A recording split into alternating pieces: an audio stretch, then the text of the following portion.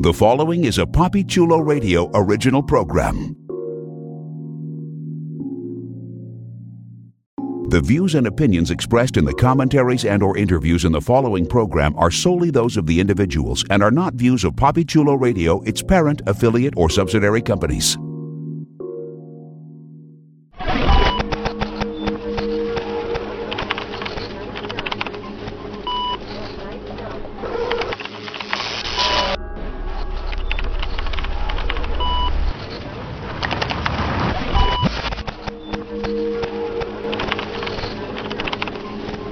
The Avengers Initiative, WandaVision.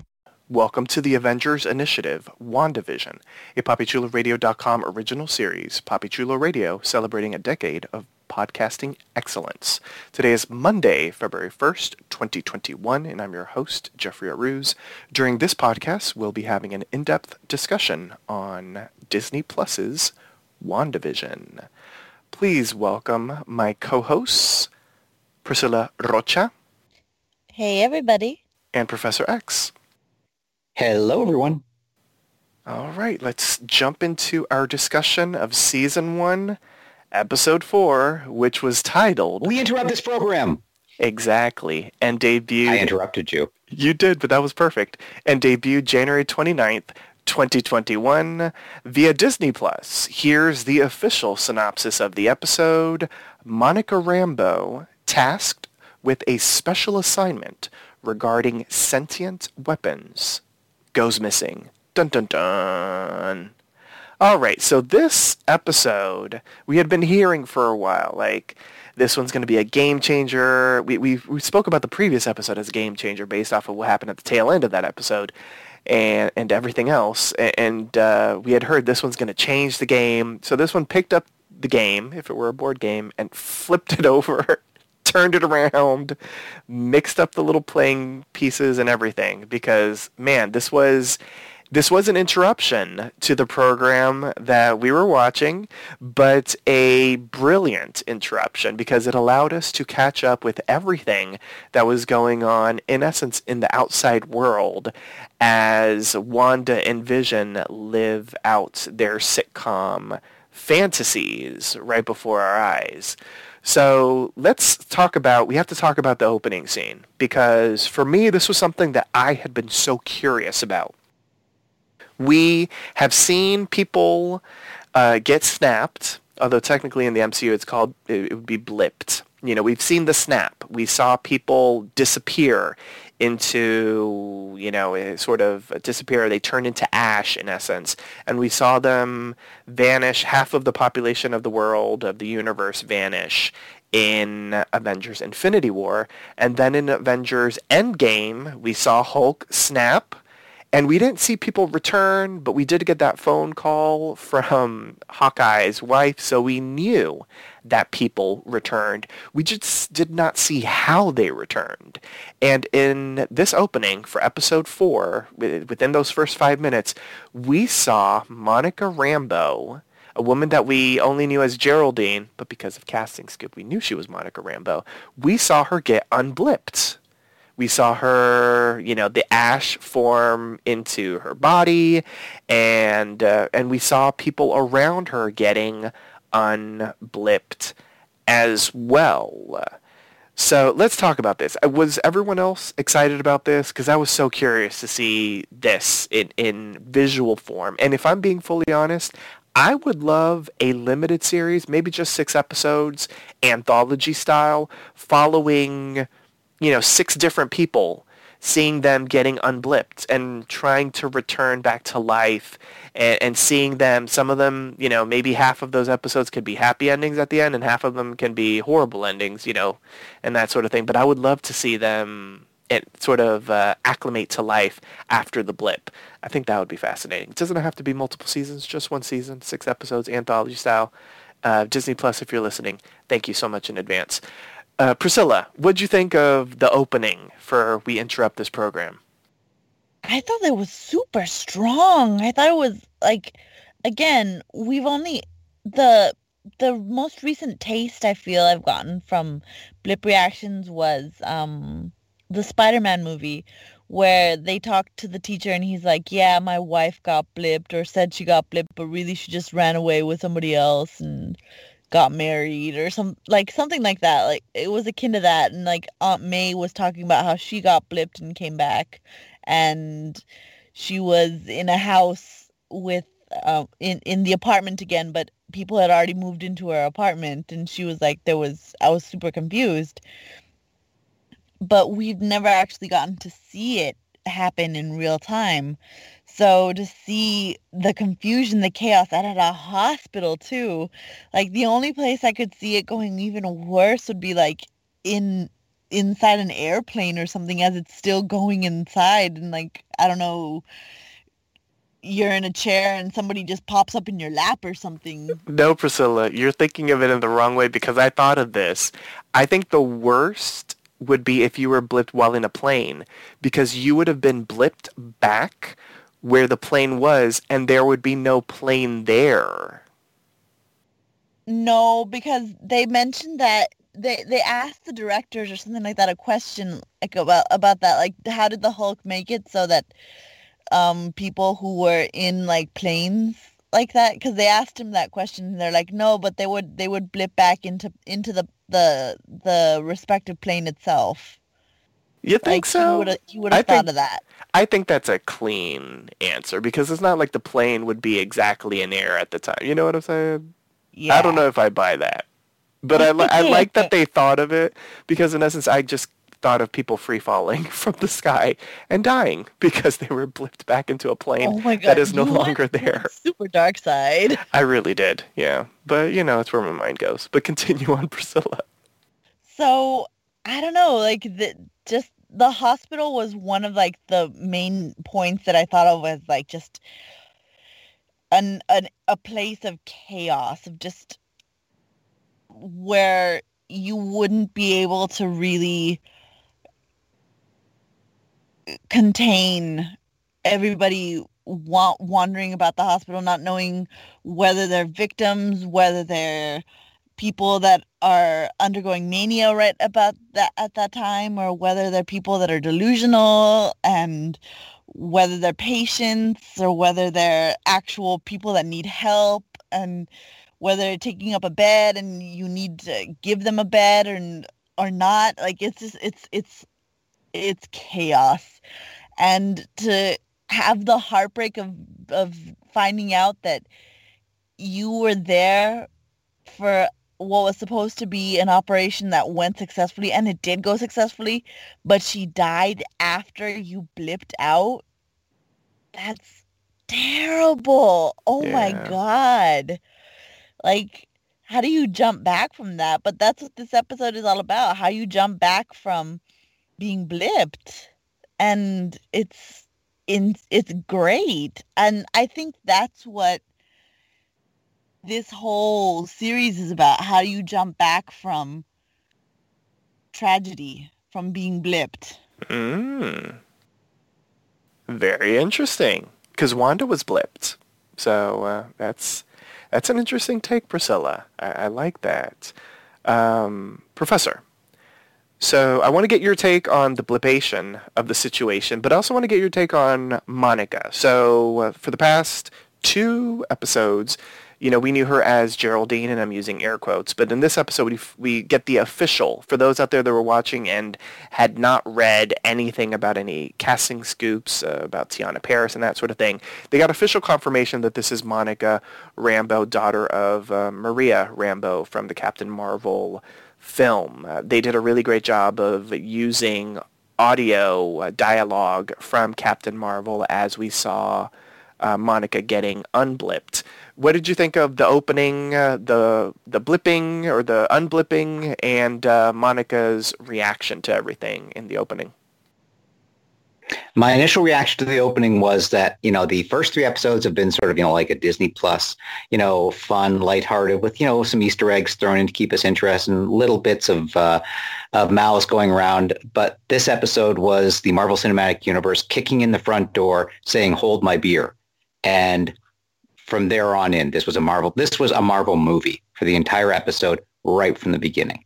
This was not like the previous 3 episodes, this really was interrupting the program, both in terms of storytelling and just the visual way in which the story was told. It felt like a Marvel movie more than anything else. I loved the showing the blip, the reversing of the snap. And, again, as you mentioned, the idea of, dealing with consequences. The only place we've dealt with consequences was, as Priscilla said, over on Spider-Man Far From Home, where it was played for laughs.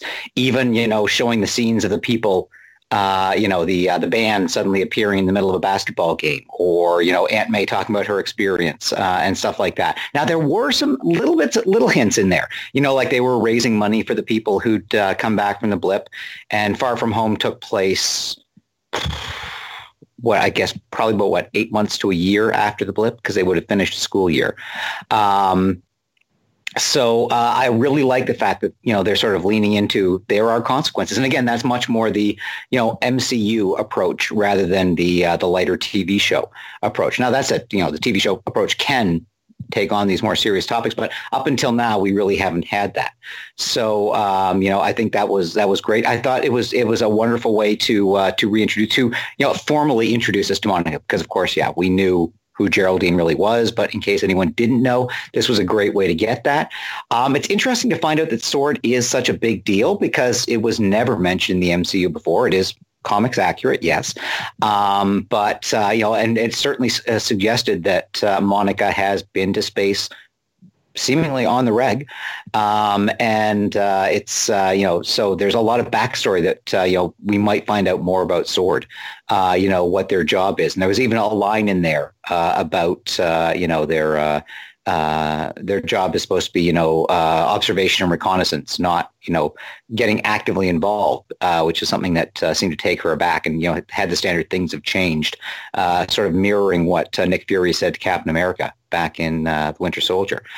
So I thought it was just an extremely effective opening to demonstrate that, okay, something different is going to be happening in this episode. So strap yourselves in, and to introduce those who didn't know who Monica Rambeau was to Monica Rambeau. It's also nice that, we find out what did happen to Maria Rambeau, who was such a great character in Captain Marvel. Correct. It was sad, though. Really tragic. We have to remember Marvel is all about hope, but there's a whole lot of tragedy in the Marvel Cinematic Universe, and part of that was learning that Maria Rambeau has passed. It did allow Monica at least a better understanding of exactly what happened, that she disappeared, and, and 2 years after she disappeared, Maria passed. Let's talk about, because the professor set up a perfect segue, let's talk about SWORD. So this was officially our first official introduction to SWORD in the MCU. SWORD stands for, at least in the MCU, Sentient Weapon Observation and Response Division. As the professor mentioned, it looks like this has been established for a moment. And based off of what we learned in this episode, it looks like it was established by Maria Rambeau, which is awesome, because that means two of the biggest, I don't know what we want to call them, not government agencies, but two of the biggest agencies in the MCU were started up by women. Peggy Carter, Agent Peggy Carter with S.H.I.E.L.D., and Captain Maria Rambeau with SWORD. So SWORD was teased a little bit, at least people sort of interpreted it as SWORD when we saw, what was it, in Spider-Man Far From Home. I think it was it the tail end of Far From Home, or was it a post-credit scene with Nick Fury and the Skrulls? Okay, so there was the post-credit scene. I didn't think that was SWORD. I thought that was Nick hanging out with the Skrulls. I didn't necessarily think that was SWORD related. Okay, maybe. Some people on the internet thought that was like a tease of SWORD, so that's why I'm bringing it up. I don't know. We didn't get confirmation, so I don't know if that would be an official thing of SWORD. But this was the official in-name SWORD debut in the MCU. What do we think this means? I know that, it's really, this question is more just for hypothesis and theorizing, that sort of thing. But are we excited that SWORD is in the mix, especially because S.H.I.E.L.D. isn't? So is it important to have an agency like this that can be used in the MCU going forward? Question mark? I'll open it up to the floor. Well, I feel like since we used S.H.I.E.L.D. already and we can't use S.H.I.E.L.D. anymore, that they have to have an agency that they can use, and S.W.O.R.D. is like, well, it's there and it's handy and it's something that can be used. And since they're gonna open the next arc to dealing with space and with further travel, it's perfect for S.W.O.R.D. to handle. So it's tailor-made for this new era in Marvel to fit with. I think S.H.I.E.L.D. was our last arc, and S.W.O.R.D. is this arc. Okay, I can dig that. Professor, anything else to add in regards to S.W.O.R.D.? Are we excited to see S.W.O.R.D. in action? I am. I think you do need a replacement for S.H.I.E.L.D. in some form or another. It can be a malign force, it can be a positive force, or it can just be a neutral force that sets the story in line. For example, how else would you have gotten, Darcy to the scene if there hadn't been a S.W.O.R.D. to call upon her? How would Monica have been pulled in if S.W.O.R.D. hadn't been there for the FBI to call upon? So, just from a pure storytelling point of view, having this sort of almost MacGuffin type organization, is very good for, giving them a handy way to get to where they want to go in a story. So I think it's valuable to have for that reason alone. All right. I'm here for it as well. And Professor, once again, give me a proper segue. So we're going to talk, as we referenced, this episode was very MCU oriented. It was an episode that really did play out like an MCU film. And what happens in MCU films? We see fan favorite characters return, get paired up, team up, and try to save the world together. The first character that we've seen before, that we saw again, was Agent Jimmy Woo. And to be quite honest, I always thought, in the back of my mind, I always saw him as like a S.H.I.E.L.D. agent or someone really involved in sort of the machinations of the MCU. But in reality, he's just an FBI agent. And I don't know why, I always assumed that there was more to that. But it seems like they're just playing it that he's a straight up FBI agent, not someone from like S.W.O.R.D. or, well, S.H.I.E.L.D. is no longer in existence, but, someone from those types of agencies embedded in the FBI. Like sort of how, what's her name? The Black Widow would, flash a card and say she's a part of this, but in reality she wasn't. I thought that that's what they were going to do with him, but it looks like he's not. He's just an FBI agent, the agent that we were introduced to in both of the Ant-Man movies. And he's brought in because a witness that's in witness protection has gone missing. It's like he doesn't exist. He calls S.W.O.R.D. They send Monica Rambeau. And we do see that he has achieved a little bit of character development or plot progression, whatever you want to call it. Remember, he was jealous of Ant-Man's close-up magic. And he's learned close-up magic.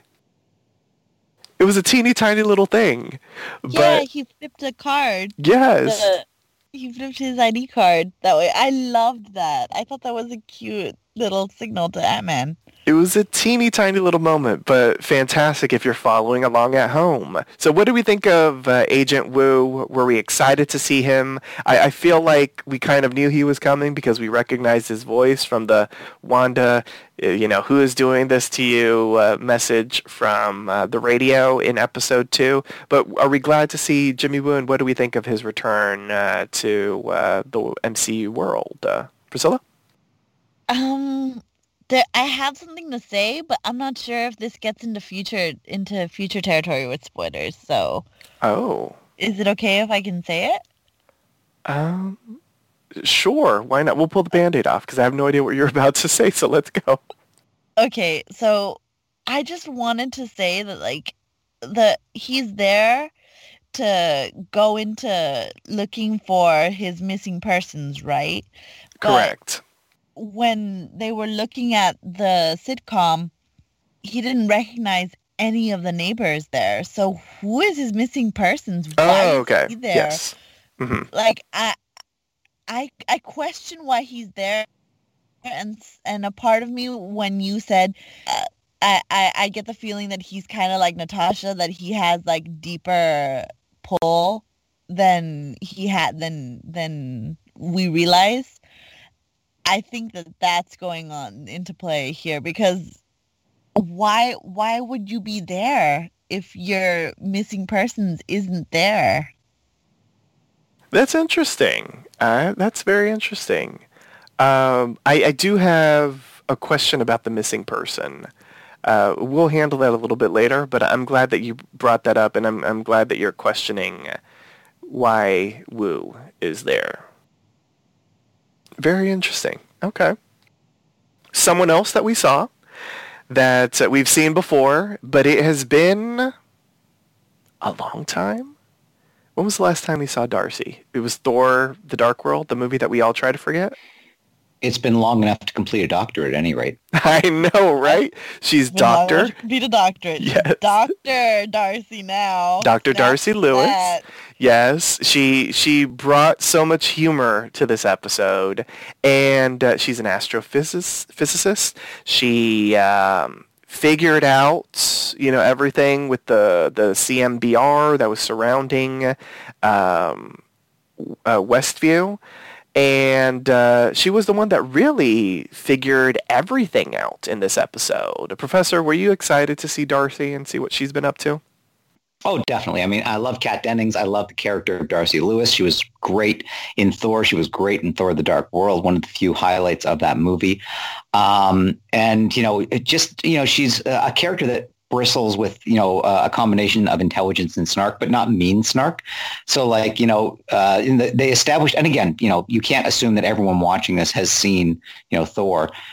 So they wouldn't necessarily know who the character is. So like from the moment we meet her, when she's sitting in the back of the van, and she figures out that obviously Sword has pulled together people from various disciplines because they don't know what's going on. And then the guy she asked first, who said we're not supposed to tell anyone, says, I'm a chemical engineer. Nobody cares, dude. That is Darcy Lewis right there. The little bits, she's just so good. Trying to get a cup of coffee, struggling to get a heavy piece of equipment up while the guy's just standing there watching her.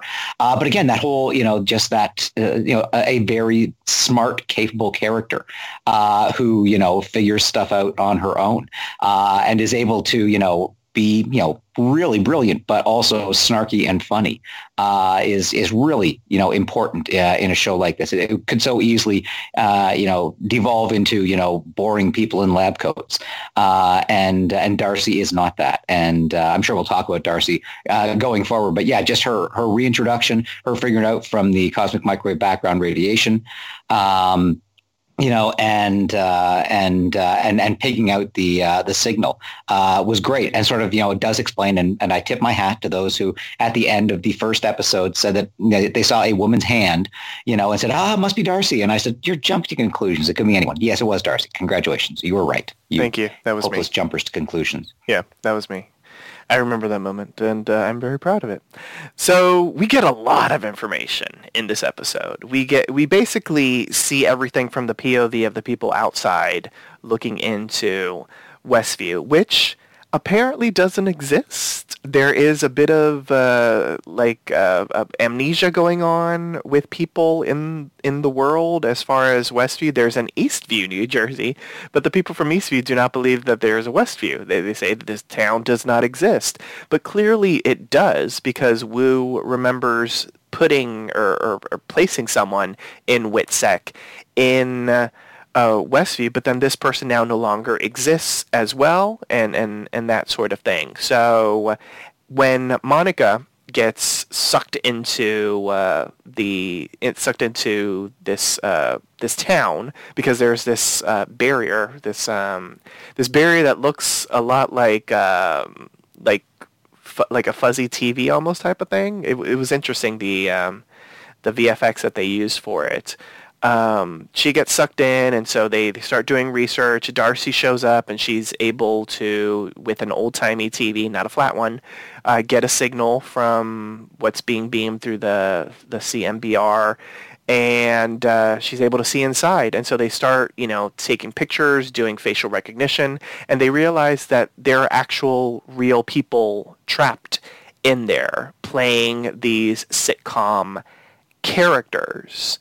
We don't know. I don't think we get confirmation that these are actual residents of Westview. We just know that they're actual people playing these characters. Let's see, because there's so much that we can dissect. I'm trying to figure out where we should go next. Well, something that I thought was interesting. So the hexagon, it's a motif that we've seen from the start of the series. You know, they always end the sitcoms with Wanda and Vision in a hexagon shape. We've seen the hexagon all over the place, whether it's sort of hidden or not. There was a question because they start doing a... not a murder board, but like a crime board or whatever you want to call it. And Agent Wu is like writing questions like, why the hexagon? And it looks like the town is trapped in a hexagon type of shape. And so the hexagon keeps on showing up. I don't know what it means. Does anyone here have a theory about the hexagon outside of the fact that we just keep on seeing hexagons? I have a theory, but it's a crackpot theory. I love a crackpot. Go ahead. So much the better.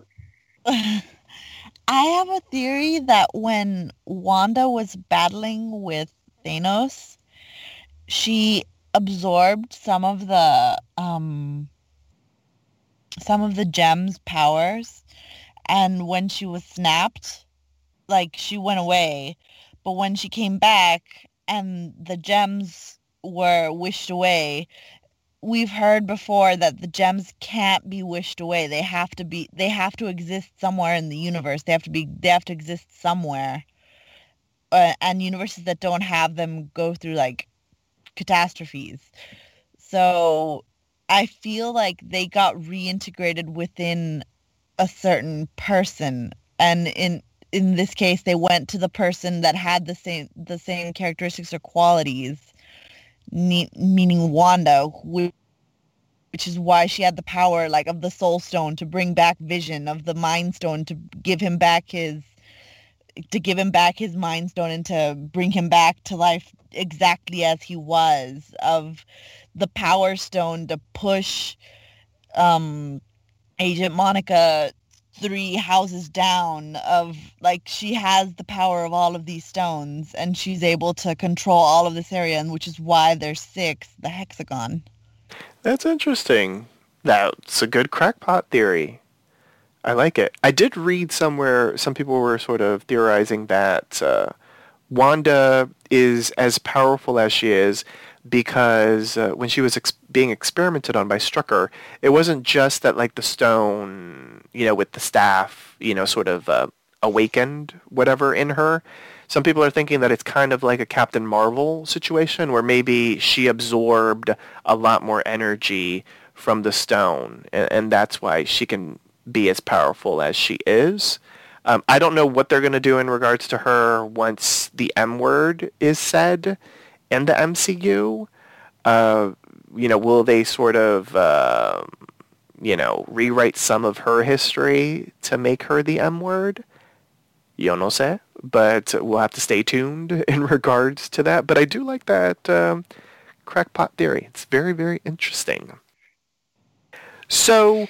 Do I get to do my crackpot theory? Oh, you have a crackpot too? I guess they were on sale. It's not nearly as crackpot. It's less a crackpot theory than an interesting observation. Okay, bring it on. The Vision's Infinity Stone is a hexagon. It's not a regular hexagon, but it is a hexagon.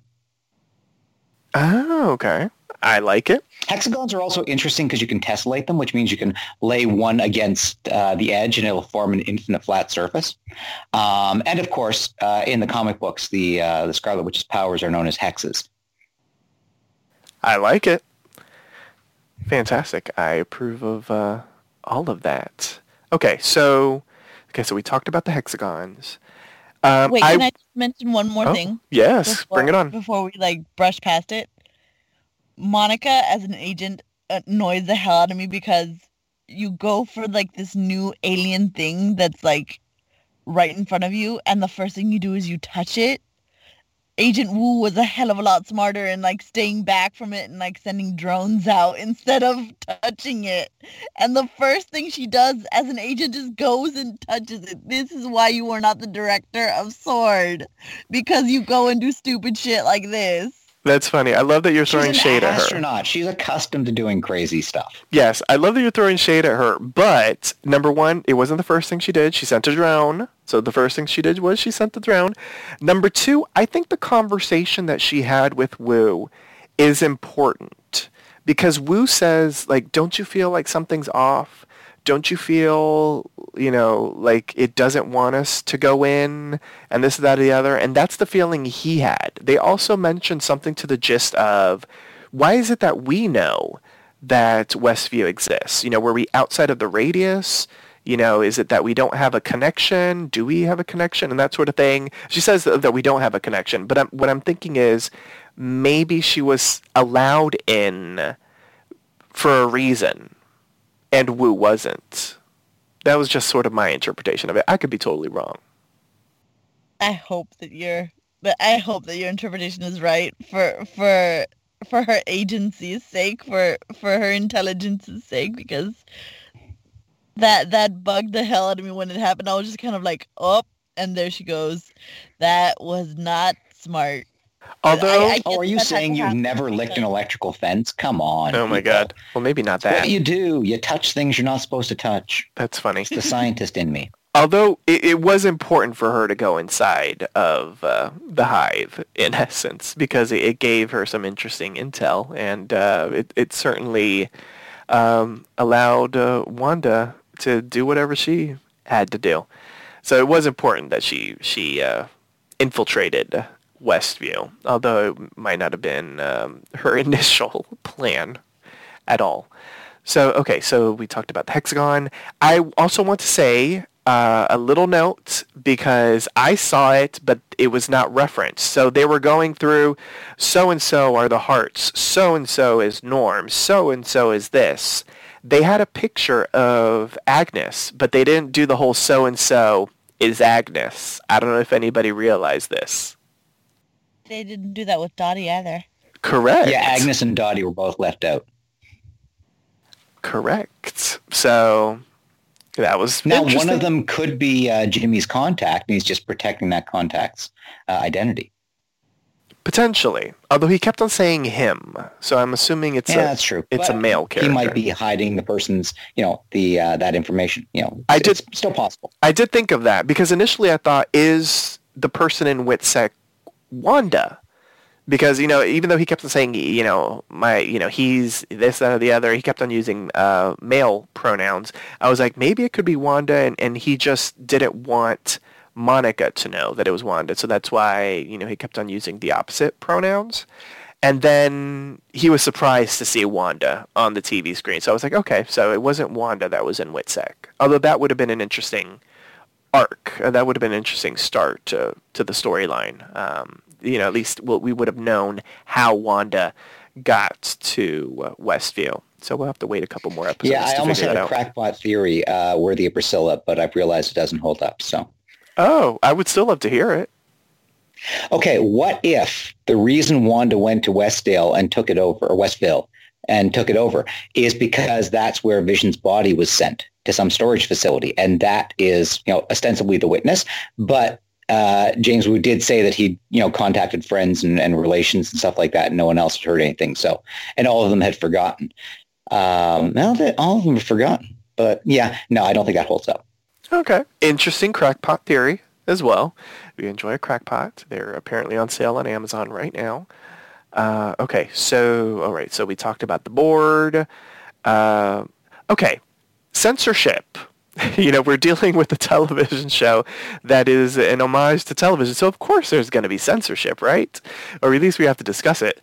So we saw a couple of instances of censorship from this WandaVision television show that they are now able to broadcast thanks to Dr. Darcy Lewis. The first one was the whole can you hear me, Wanda? Who is doing this to you, Wanda? That whole we saw how that happened. Darcy had the idea. They put the radio the same frequency of what's the broadcast signal, and initially she was planning on doing that while Wanda was washing the dishes because there's a radio nearby. But it turns out we were at the part of the WandaVision series where she is at the ladies' club and the radio is there. So we see the scene played out exactly how we saw it, except not really, because it was edited. We see Wanda and Dottie initially, facially, with the emoting, reacting to Agent Wu. And then, bloop, there's a cut, a splice, and it's the gag of how do you get blood out of, whatever it was, cloth. And we saw it later on as well. We saw the confrontation between Geraldine and Wanda. We see probably a little bit more than I thought we were going to see, because we see that it's a very tense confrontation, and then bloop, and credits. We don't see anything else. And Darcy, initially, when she's doing the whole radio thing, she's like, oh, I guess it didn't work. She didn't realize that there was a cut. But then once she sees the Geraldine situation, she's like, someone is censoring this. Who's censoring this? So do we think it's Wanda? What do we think is going on? Do we think this censorship is important? I mean, I have my opinion. I would say yes. But what do both of you think? Priscilla? I'm amending my previous theory and going with Professor X's theory now and saying that it's totally all Wanda now. Oh, okay. She's the one that's twisting the dial here, and that's I love that. Don't touch that dial. I think that's what she's doing. I honestly think that she's that through her grief, that she's just manifested this perfect little world for herself, and anything that messes with that world, she just goes and erases. That's fascinating. I have a response for this, but I have to mention something that happens at the end. So I will hold on for just a moment. But Professor, what about you? Your thoughts on what the censorship means? Yeah, I think everything fits that. I think there's still an outside possibility that maybe someone else is involved, because if Wanda is, creating this reality, within the bubble, why is the message getting out? Why is it being transmitted out? Could there be someone else in there who is transmitting out a version of that? It's also kind of interesting that, we've seen, the 3 episodes that we've seen, but there's obviously much more going on, because Darcy mentions, the washing of the dishes that she sees at least once a day. And, we haven't seen that at all. Well, we saw her wash the dishes once. Mm-hmm. So, it seems much more that there is, this, it's not just the episodes that we've been seeing. It seems there's more going on that is part of this show going on. One thing I loved about it is that, you see, Darcy and Jimmy, staring at the TV, watching it like we are. They're like the proxies for us. The only thing that would have been more funny is if, the two of them had set up a podcast to discuss what happened. But right? the questions that were on the whiteboard were the same questions we're asking. Their reactions to what's happening in the show are the same as our reactions. They spotted the edit just like we spot the edits. So, putting those two characters in there to be the audience surrogates, I thought was a brilliant use of the characters. I agree with that as well. So I guess I might as well just jump in and talk about what I think is going on, and I'll reference the final scene. So I want to talk about what happens, what we see with Wanda and Geraldine separately. So I'll save that for in just a moment. But in the very final scene, we have, she's not Geraldine anymore. She's Monica. Monica says, it's Wanda, it's all Wanda. I feel like because we are told, because she, in essence, looks into the camera, looks at us, and she's like, it's Wanda, it's all Wanda, that has to mean it's not Wanda. I don't feel like they would have included that if Wanda, in essence, is the big bad at the end of it. Now, I do feel like she is in control in Westview, but I feel like this witness For some reason, I do have a big question mark with this Witsec person. I have a question mark with the edits because I don't think that's Wanda editing that. We've seen her edit other things, but in essence what she's editing is when people inside, in particular Vision, starts questioning things. So, and none of those moments had to deal with that. So for some reason, I don't think that's Wanda editing or censoring the program. I think it is someone else. And I think the biggest clue is because we end the episode with it's Wanda. It's all Wanda. And this is episode, 4 out of episode 9? I don't think we would get confirmation this early on. That's just my opinion about it. Does anyone have a response to what I just said? That my only reason for thinking you might be right is from the storytelling point of view. I think all the evidence we've seen so far, as someone was clever enough to point out last time, suggests that Wanda is in control. Wanda is doing everything. It's only from a storytelling point of view that I do feel that, telling us this early, if she is actually the big bad, is an odd choice because there's still a lot of story left to go. And if we know who done it, on the other hand, she's basically being set up as, limitless power in there. So I think, storytelling wise, we can now split between what's happening in the WandaVision world and what's happening in the outside world as they're trying to figure out what's going on and counter it. And we've gotten hints of Vision having doubts and realizing things aren't adding up. So I think that could be a way to drag it out. But yeah, just from a simple storytelling point of view, I think if she really was the only malign force or the only real big bad, we wouldn't have found out quite this early with so many episodes left to go. I think it sort of makes the storytelling harder. Although that said, it's the old Columbo mysteries were very popular, and they always showed you who did it in the first scene, and then it was about Columbo figuring it out. So it might be more about that. Just getting back to Priscilla's batshit crazy theory, there is something in the comics, the Cosmic Cube, which allows the person holding it to manipulate reality. And there was, there have been times where the Cosmic Cube took on a human form. So that could be, and the Cosmic Cube is related to the Infinity Stones. So that could be, something, if they want to touch into that, and they really haven't brought out that idea in the MCU so far.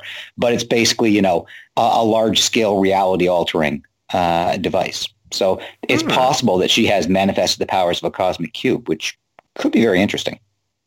Sounds fascinating. I just want to say that even if they figured out that even if they said it's Wanda, it's all Wanda, and it's early, isn't it just a new writing challenge to create something where your bad guy is a good guy, and you have to write how she's going to deal with trauma and how she's going to deal with a husband who may or may not be on her side completely with this entirely, and whose like happy idyllic little world is about to crumble upon her. Like how you react to grief that way. Like, I don't know. I see this and I get excited for that, as opposed to just like, oh, it's a new big bad.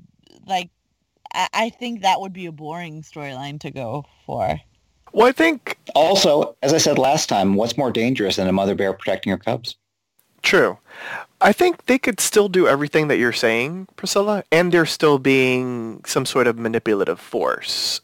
Because if I'm being fully honest, the one thing that I really want to see is I need to see Wanda have a breakdown. Like, this whole series, I feel like, is her having a breakdown, dealing with grief, dealing with the loss of Vision, and that sort of thing. Now, whether we have Vision at the end, whether the twins will be real at the end of this series, stay tuned, because we don't know the answer to that. But I do want to see her deal with grief. Even if Vision is reborn at the end of this all, I still need her to deal with it a little bit. And I think we can still have that even if there is some sort of larger bad manipulative force.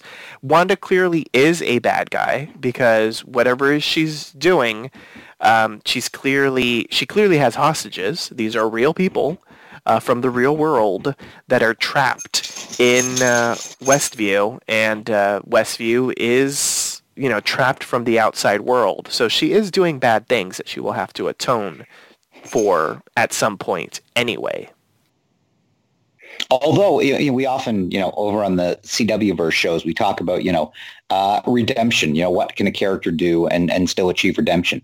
When she blasted Monica away, Monica did not die. In fact, did not seem to sustain nearly the injuries she should have sustained from that. So one could argue that, the Scarlet Witch, it was still protecting her because she would have died going through all those walls. We have no idea what happened to the beekeeper guy. Which is still a big question kind of hanging out there. What did happen to that guy? What happened? He came out as an extra in the next episode. Who was he? He was in the background in one of them. I think he was like an ice cream man or something. Oh, okay. I missed that completely because if so, then he, like Monica, was just incorporated into the reality. Very interesting. Let's talk about good to know. that. I missed that. Okay, let's talk about this because we were treated to the fact that if things, whether human or not, are brought into the world, they do incorporate themselves into that appropriate time period. So I think a lot of people, even we sort of talk like, was that a drone? Was that an actual plane? Did it just turn into a toy because it came into the world? We got an official answer. It was a drone, and the drone turned into a toy because that was appropriate for the time period. Well, what's interesting is that it happened during the 60s episode when everything was in black and white, but the toy was in color. I wonder if it was still in color because it came from the outside world and it hadn't fully gotten absorbed by the 1960s motif. We did also... Well, if that's true, Why was Dottie's blood red? There is that as well. So I do wonder if we will get an answer to the black and white aspect and why there were elements of color. I don't know if that's something we will get the answer to, but it would be kind of nice if we did. The other thing that we saw was the sword agent, who was in like a hazmat suit. They had a chain on him to, I guess, pull him back or whatever. He could let them know if he's in trouble. He had comms and all that kind of stuff. He was communicating back. And he went through the sewers, and once he passed the barrier that was fully active underground as well, he transformed from the hazmat suit into the beekeeper suit. The chain, the little bit that touched the barrier, turned into what looked like a jumping rope type of thing, or whatever. It was a toy. It wasn't. Yes, it was a jump rope. Jump ropes back in the 1970s had those little plastic protectors on them. Yes, and we saw him emerge from the manhole in his beekeeper suit. Everything was in color, but then once he fully stepped into the world, everything turned black and white. So that was interesting. We did see the no, although it was a different take of the no because it didn't sound as menacing, I would say. I noticed that. I don't know if anyone else did. And that's all that we saw. Priscilla has brought us brand new information that apparently he was in the opening credits because that was the opening theme that where we saw the ice cream. So he was the ice cream man. That's fascinating. Thank you for that, Priscilla. You're welcome. Love that. Okay, so things... Would you like a moment of insane pedantry? Okay, go ahead. The sort of thing you only see when you are like watching it with microscopic detail. So the guy in the hazmat suit is going through, and when he goes through the energy barrier, he gets cut off, and so they're reeling it back in, and they're showing them reeling it back in, and they cut away to a close up of the reel, and it's actually playing out the cord, and they cut back to them reeling it in. So they just put a wrong shot in there. Oh, that's funny. Well, That was it. It really means no more than that. I've got nothing else. I didn't go into the layer that I went into the commercial analysis. Yes. Well, there was no commercial because, we saw different POV. We're in reality. Yes, we are in reality. No commercials. Okay. I like that, though. Okay, so things morph and they change into the appropriate time period. We got official confirmation of that in this episode. We didn't get confirmation as to why it's changing time periods. Darcy did a fantastic clip of is it for my? It's clearly not for my entertainment. As the professor stated, we saw episodes, but they saw more than what we saw because they were able to see Geraldine in the foreground of the 1960s episode. I think that was the 60s episode. Yeah. So they saw her in the foreground, just reading a newspaper. They mentioned, as the professor did, that, she does laundry once per episode. So they're seeing more episodes than we're seeing. And something that wasn't fully explained is how long this has been going on. Because are they seeing broadcasts that happened a week ago, but they're just now getting the episodes, or is it happening? I don't think it's happening at that moment. Some of them it looked like it was because he was able to speak into the 60s episode. So are they changing decades by day? Does time work differently in Westview? It has to, just because it was daytime when Geraldine was banished from Westview, and outside it was nighttime. So the days time just in general must work differently. And is a day an episode? I don't know. I don't know if we'll ever get the answer to that, but it's something interesting to think about. I did like that they can see more than what we've seen.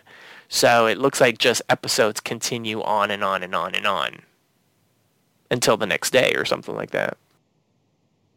Okay, so let's talk about the confrontation. So we knew something happened in the previous episode. We didn't get to see what had happened. We saw the after effects of what happened. But this episode fully shows us what happens between the confrontation between Geraldine and Wanda after Wanda gave birth. And Wanda, questions Geraldine. Geraldine doesn't have the answers that Wanda wants to hear. She says she's an outsider. We see her, do the energy, whatever you want to call that, magic, whatever, that she creates. And she blasts her through not one, not two, not three, through the fourth wall, sending her out of Westview. And we see her magic fixing everything. We do see the scene where Vision comes back and questions, where's Geraldine? But we see a hella different looking Vision, a zombie Vision, the dead Vision, talking to Wanda. Wanda is clearly off-put, but she's able to, I guess, magic the illusion back. And we also see a different cut of the end of the episode. We don't see exactly how the episode ended in episode 3.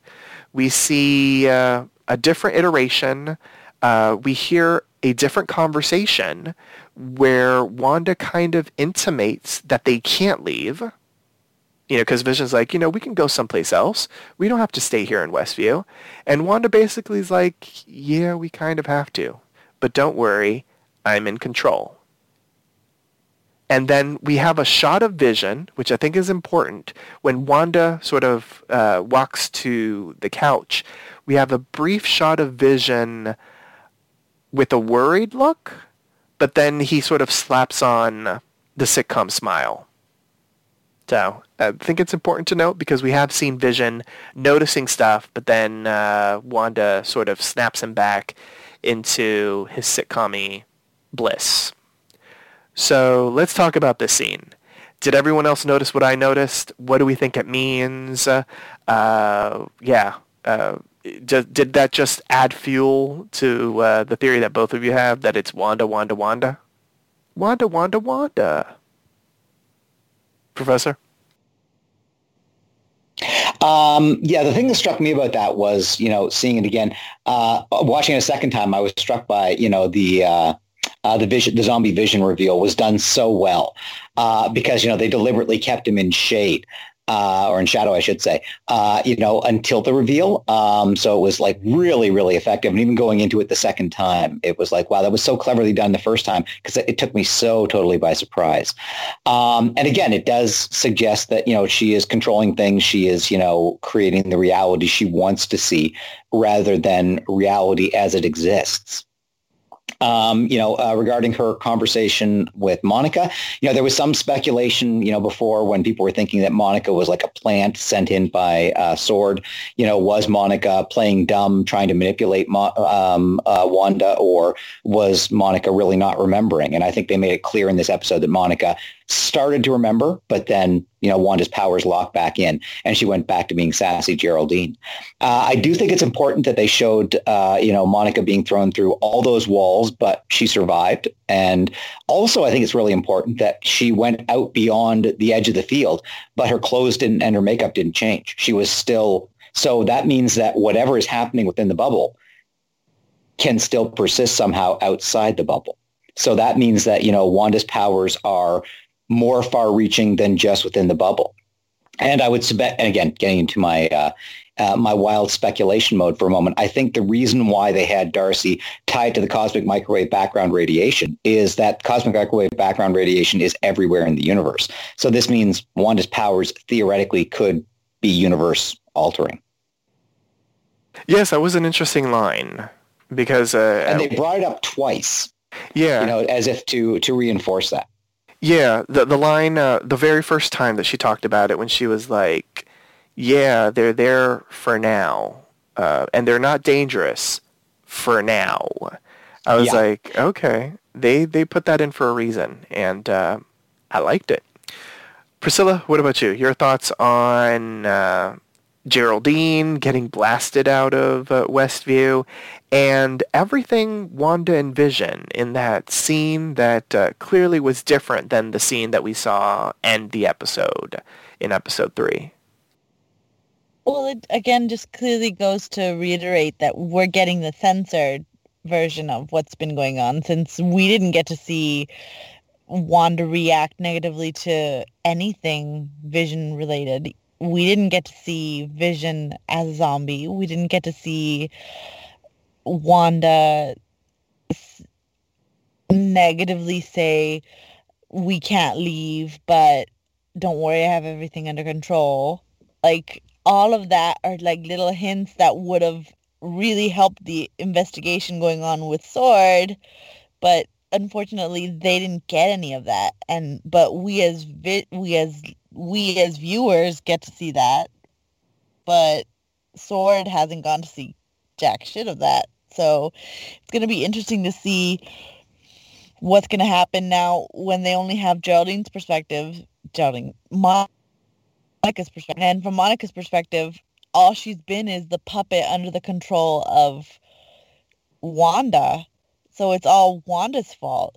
But that little bit at the end where she's like, we can't leave, but don't worry, I'm in control, makes me think that maybe they're gonna pull that whole other villain or something else working under the sidelines, and I hope they don't, because I like Wanda being the bad guy. Well, I mean, I know that you're worried that if they may have another villain, it means Wanda isn't the bad guy.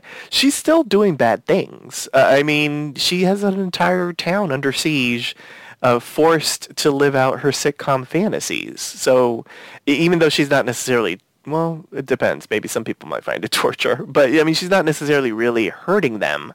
But she does have them, at her beck and call to do, play out all these parts. So she is being a villain. Like, I don't want us to take away that, Wanda is being all hunky-dory and a hero at the moment. If there is someone out there taking advantage of this, I like my theory that there is a bigger bad, and either they're taking advantage of what Wanda is doing and to do whatever machinations they want, or they created a deal with Wanda, I want you to do this. I will bring you Vision back, and you will have dominion over this area, and you can do with it as you please. And so that's why Wanda does have control, but there is something in the clause that she's doing something in particular. Whether it's the kids, whether it's, I'm still going to go back to that very first episode when he's working at that job and they're analyzing stuff at a rapid rate. Is that going to be involved? We haven't seen the workplace in a moment, so maybe not. But I thought we were going to get that as something really interesting, but maybe we aren't. But I don't want us to lose the fact that even if there is someone else in the mix, that Wanda has not been peachy keen. I mean, she has been doing some bad stuff. I like this whole thing, this whole arc, though. This whole, no matter what no matter where it goes, I like where it's gone for now. I should say, like it feels like an extended Twilight episode. Where yes. Do you remember where like that little kid who was controlling the whole town in the cornfield and what was bad goes to the cornfield? Yes. Like, that's how it feels. Well, let's say Twilight Zone, because Twilight is a whole other different thing. Sparkly vampires. Sparkly vampires in the corn. Funny. Okay. Let's see. So... I guess before we start moving into MVP and that sort of thing, I do want to say that there were a lot of haters of WandaVision, especially the first 3 episodes. I read, I read, it was like a mixed bag. I think 50-50, or maybe it was 60-40. The majority was positive, but there were naysayers out there. I don't know if they expected Endgame 2.0 with WandaVision, and they were severely disappointed. I kept on reading it was so slow. They wanted people to binge. They wanted everything to binge. I want to binge it all, and that sort of thing. And then after this episode, there were just memes of everyone, impatient people, bitching about the first 3 episodes. And then episode 4 came around and everyone was like, oh, well, damn, it was worth the wait. There was an article also that was written over the weekend where the headline was basically something to the gist of, for all the people that complained about WandaVision, you've forgotten how to properly watch television. That everyone is so accustomed to binging that they aren't used to the normal week-to-week format, where, you can digest and theorize about what's happening, and then you get the next episode, and then you get some answers, but then you get some more questions. So I just thought it was really fascinating to get everyone's reaction to this 4th episode, because it was so well received online. And I think part of the reason why they dropped 2 episodes first, number one, because the 2nd episode did have some peaks at reality in it, and I think you needed those first 2 episodes really to sink people into the show. I also think, and maybe I'm wrong, but I do think people, especially Generation Z, so that would be people in their early 20s and younger, I'd often wonder, what is it like for them to watch WandaVision, especially those first 3 episodes, because I don't know if Generation Z has as much of an attachment to 50s, 60s, and 70s sitcoms. I don't know if this is just a millennial and above thing that we do because of reruns on like Nick at Night or TV Land and that sort of thing. But I do wonder, does Generation Z sort of get it? Because there is TV Land, and there is still Nick at Night, but I think Nick at Night shows like things from the aughts now. I don't think they show old stuff. And TV Land, I think, still does a mixture of stuff. I know that there are those local channels, and they aren't really local channels, but the ones that you can get on cable. I have DirecTV, so I have no longer access to them. But there's like MeTV and Generations and Decades. They show reruns of stuff. But I don't know. I don't think like Netflix has I Love Lucy. I think that's something on like CBS All Access and where is Dick Van Dyke streaming and that sort of thing. So I wonder if there is that connection between Generation Z and like the first episodes. I wonder if Amazon Prime has a lot of it. Amazon Prime has Dick Van Dyke, I believe. Okay, well then maybe they do have, if they want to stream it, they can, or maybe watching this, they might get inspired to stream some of the classic sitcoms. I don't know. I do wonder in the back of my mind, like, does Generation Z connect to WandaVision, especially those first couple of episodes? Professor, it looked like you were about to say something. Oh, yeah, just a couple of things. One, talking about the streaming side of things. I find, after watching the episode on Friday, the first thing I want to do is talk about it. So we have to wait until Monday when we record these. Incredibly frustrating. The second thing I want to do is watch the next episode. And part of that is, again, the last season of Star Trek Discovery. I saved all the episodes so I could binge them and try to avoid, all social media, all potential spoilers. Same thing with The Mandalorian. Unfortunately, I couldn't escape the big surprise at the end of Mandalorian entirely, even though I saved it up, so that I could watch all of the episodes on that last day. So this time I realized there's no way I'm going to escape this.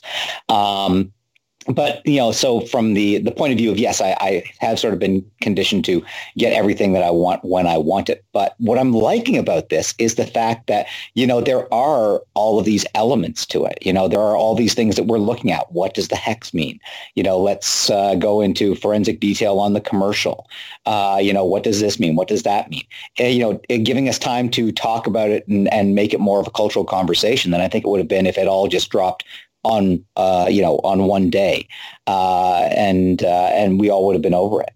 That said, I can appreciate, that some of the people who were saying it's a little slow and stuff like that. The writer Mark Bernardin was talking about the first 3 episodes, said that while he liked them, he probably, if it wasn't for the fact that it was part of the MCU and the previous relationship he had with these characters, he probably would have stopped watching after the first episode because, if you don't have the connection to these characters, if you don't have the backstory of these characters, you don't have a reason to keep watching. Now, obviously, we keep watching because we do have that.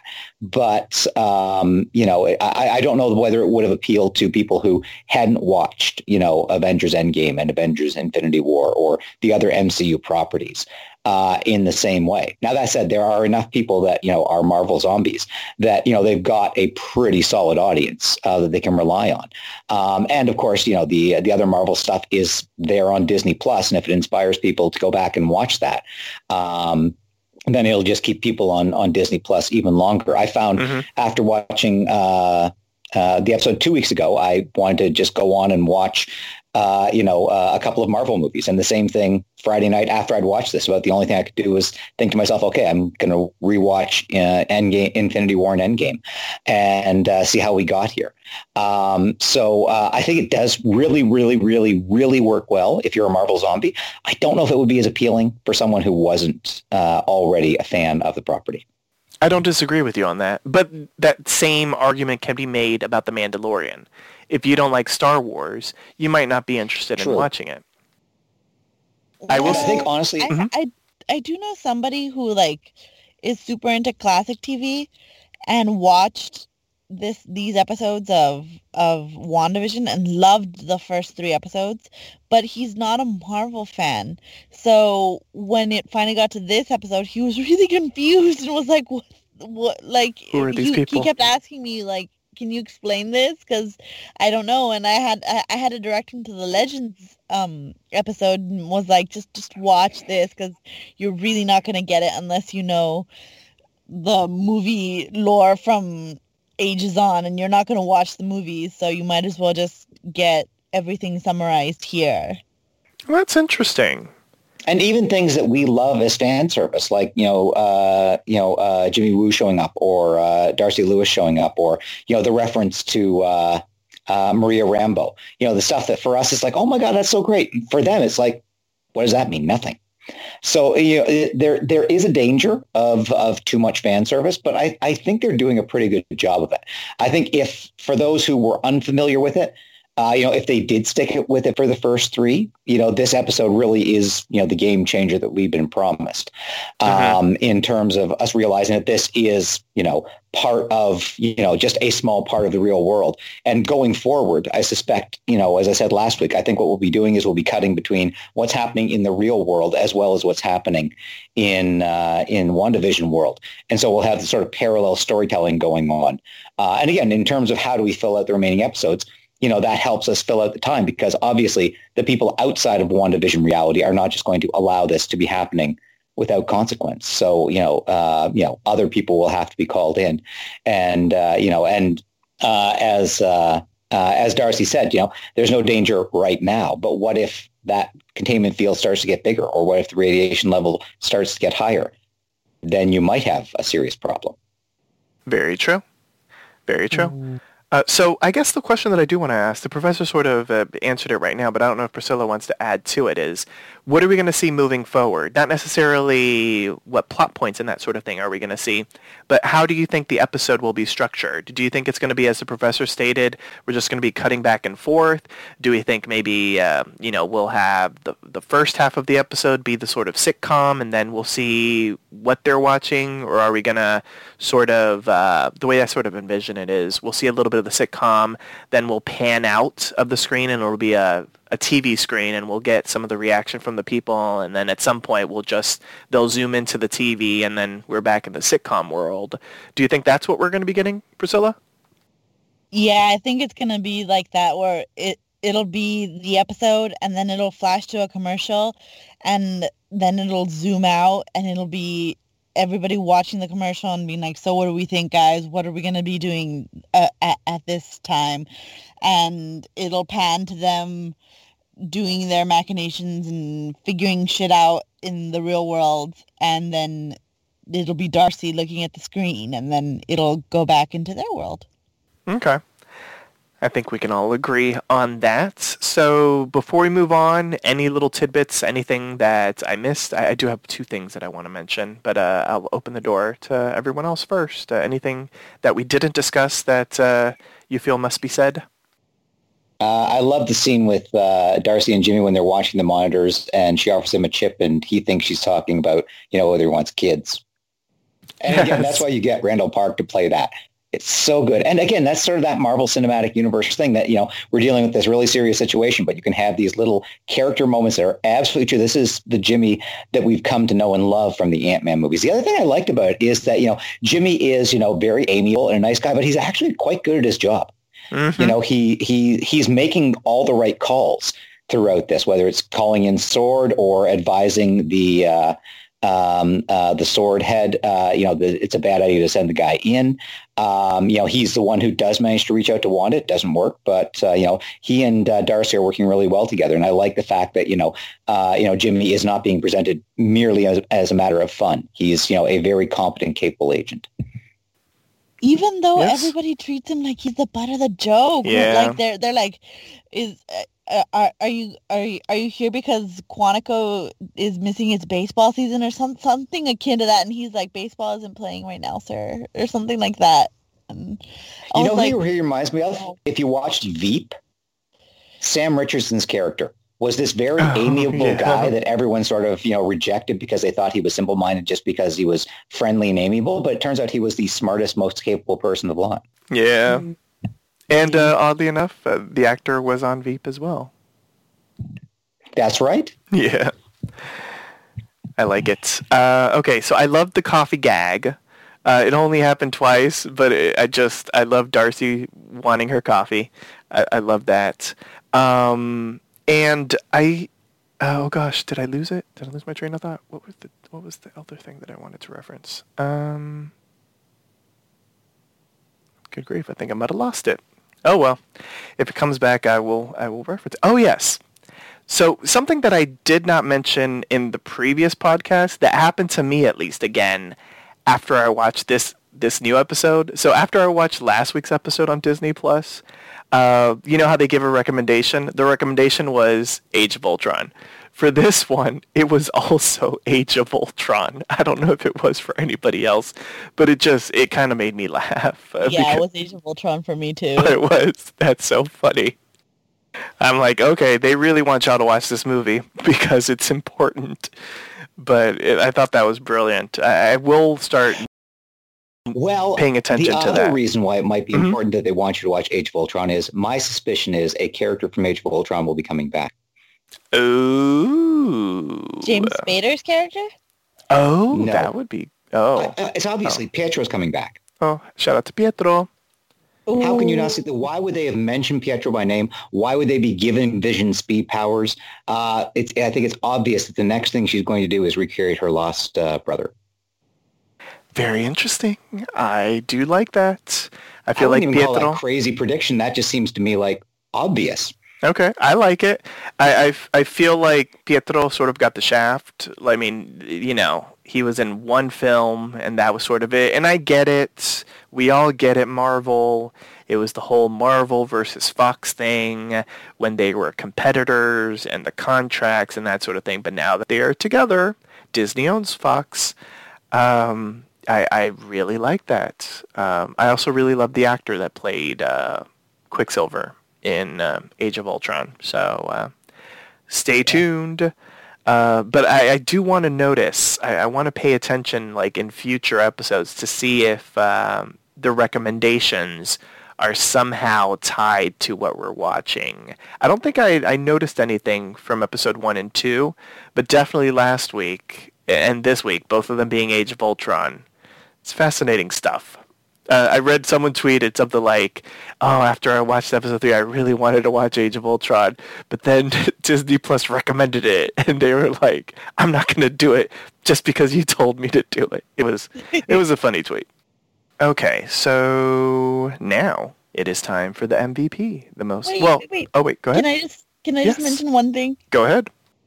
After the boring palette of like just everybody in neutrals, it's nice to see Monica Rambeau in like a nice blue like eyeshadow and to see it really close up when she's like, it's Wanda. So yes, chef's kiss for that moment, for that close up. It's nice for the makeup department to give us something nice to look at. I like it. And she was thrown out in her 70s garb, so she was able to keep that. She didn't... you know how the inverse is right for the show? Like when you go in, it goes time period appropriate. So if you leave, you leave with whatever it is that you're wearing, which I thought was interesting. That's what I was saying. That means whatever reality warping Wanda is doing within the bubble, the effects persist outside the bubble, which could be terrifying. 'Tis true. 'Tis very, very true. So I will do my pleading once more before we get into the MVP. Next week, it appears as if we will be now going into an 80s episode of WandaVision. I need a you got it, dude. Someone has to say it. It doesn't even have to be Elizabeth Olsen, although that would be the most appropriate person to say you got it, dude. Can I just That's not get the show they're going to do. You don't think it's going to be Full House? No, I saw a still, and it's Family Ties. Oh, it's Family Ties. I'm pretty sure I recognize the scene as being, if it wasn't Family Ties, it was very similar. Now there were a lot of growing pains and stuff like that, but it looked to me like a recreation of the Family Ties house. Oh, damn it! Also, wasn't Full House 90s? Well, it started in the 80s and it ended in the 90s. Okay, because I never watched it, but and by the time the 90s came around, I really wasn't watching a lot of sitcoms. I would love to see them do a Frasier take, but I doubt they're going to do that. Well, yeah, I don't think they're going to go Frasier. But well, if they do Full House in the 90s, if they do Full House, I'm just saying, I need a you got it, dude. I need a you got it, dude from somebody. Vision can fucking say you got it, dude. I just need a you got it, dude. That's all I'm asking for. I asked for very Family little. Ties didn't really have any catchphrases, though. I know Family Ties. Yeah. I'm just saying. I'm putting it out there. It would be nice. And appropriate, because it's Elizabeth Olsen. Anyway. All right. MVP, most valuable player. State which character impressed you throughout the episode and why. Once a character has been chosen, they cannot be selected again. So choose wisely. Okay. I don't remember who I picked first the last time. So apologies if I pick the same person again. Let's go with The professor. Darcy Lewis. Got to give it to Darcy Lewis. She was great. She was fantastic. And she was sort of the linchpin of the episode. She was the one who figured out what was going on. She was the one who enabled them to see within and tell what's going on. And she never did get that cup of coffee. So at least I can give her this. I know. She got some chips, though, which... She got some chips and a bowl of hot noodles. So, which she dropped, though. Which she dropped. Yeah. That was very sad. Because then she's got to wait a whole other 3 minutes for it to heat up again. Anyway. Okay. And she also got the respect that she deserved. I'm just saying. Priscilla, what about you? Your MVP. Oh, I got to give it to Wu. He just is so cool. He figured out magic finally for this for this season, should I say, of TV? Yes. It's weird. And he figured out everything to deal with Westview without Sword's help. With them actively being antagonizing, actually, with the help of Darcy, he figured out how to get Geraldine out of there and how to contact Wanda and how to interact with the world safely. So yeah, I'm gonna give props to Jimmy Woo. I love him. Fantastic. Great choices from everybody. Oh God, because those two are the obvious choices. So the other two, there are two people that I could pick from. But one, it was just that final scene at the end. So I won't give it to her. I will give it to Monica Rambeau. I thought Tiana Paris did a fantastic job with the opening, really getting us all into the headspace of someone that has just been unblipped, someone that's been brought back after vanishing for 5 years. I also love seeing her, even though Priscilla was a little, she wasn't that happy with her, but I like seeing her as a badass sword agent. I did. So I liked seeing this different side of the character that we were introduced to in the sitcom world. Seeing her in the real world was really nice, outside of the sitcom glory.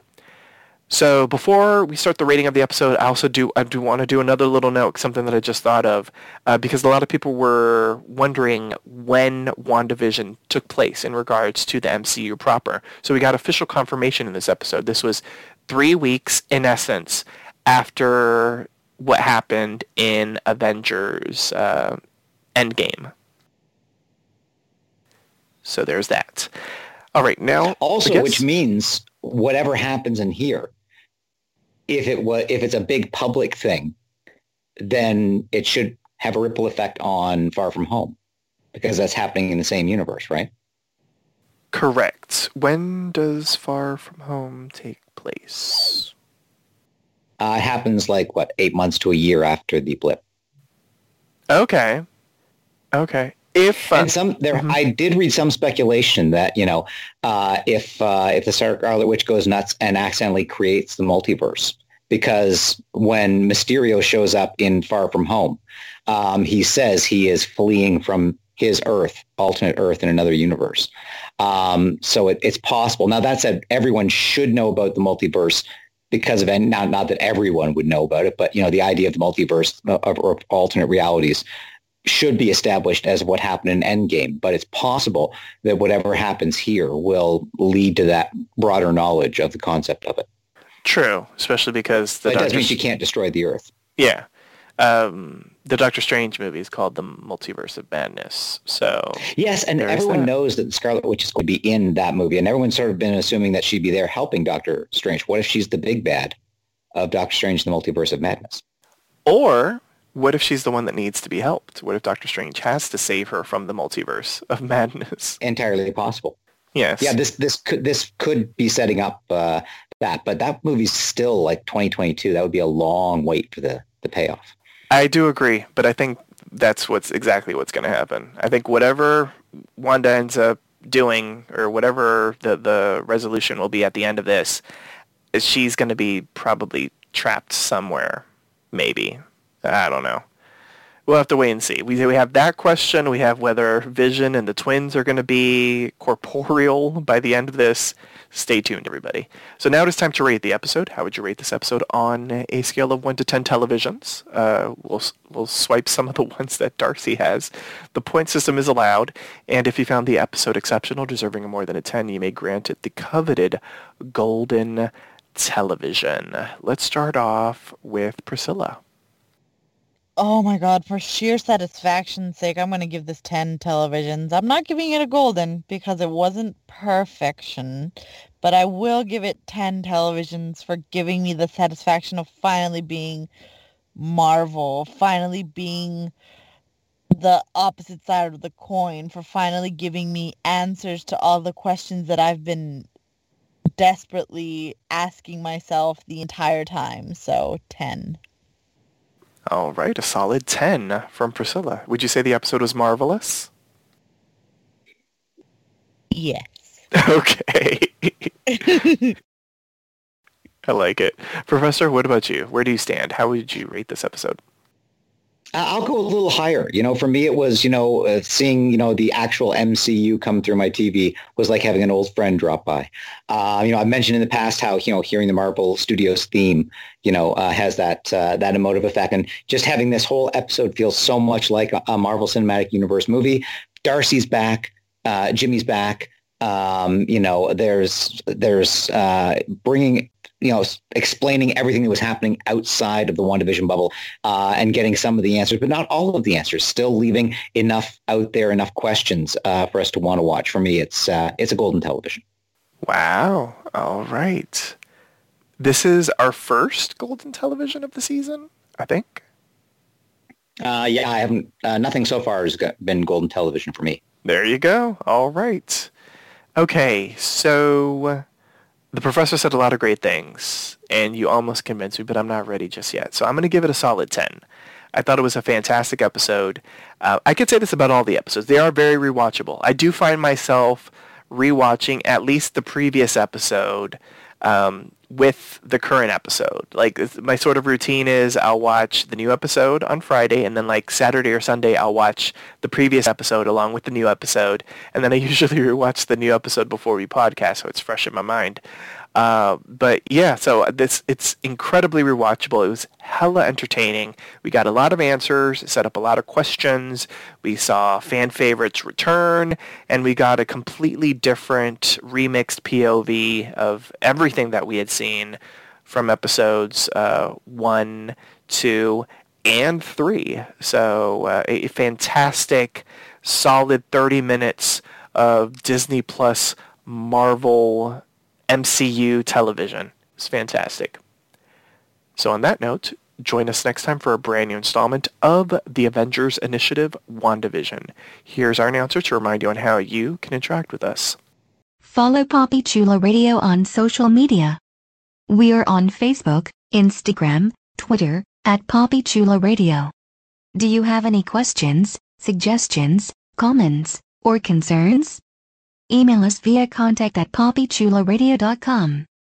Are you interested in joining the Poppy Chulo Radio team as an on-air personality?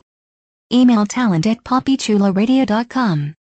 Binge listen to your favorite Poppy Chulo Radio programs by visiting poppychuloradio.com/archives.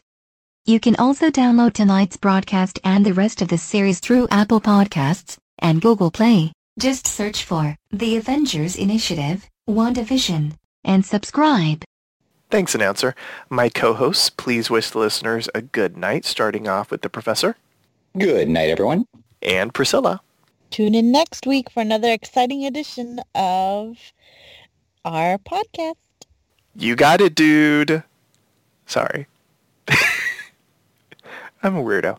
Thanks for tuning in. Download new episodes of the Avengers Initiative WandaVision every Tuesday via Apple Podcasts, Google Play, and the Poppy Chulo Radio archives. Good night.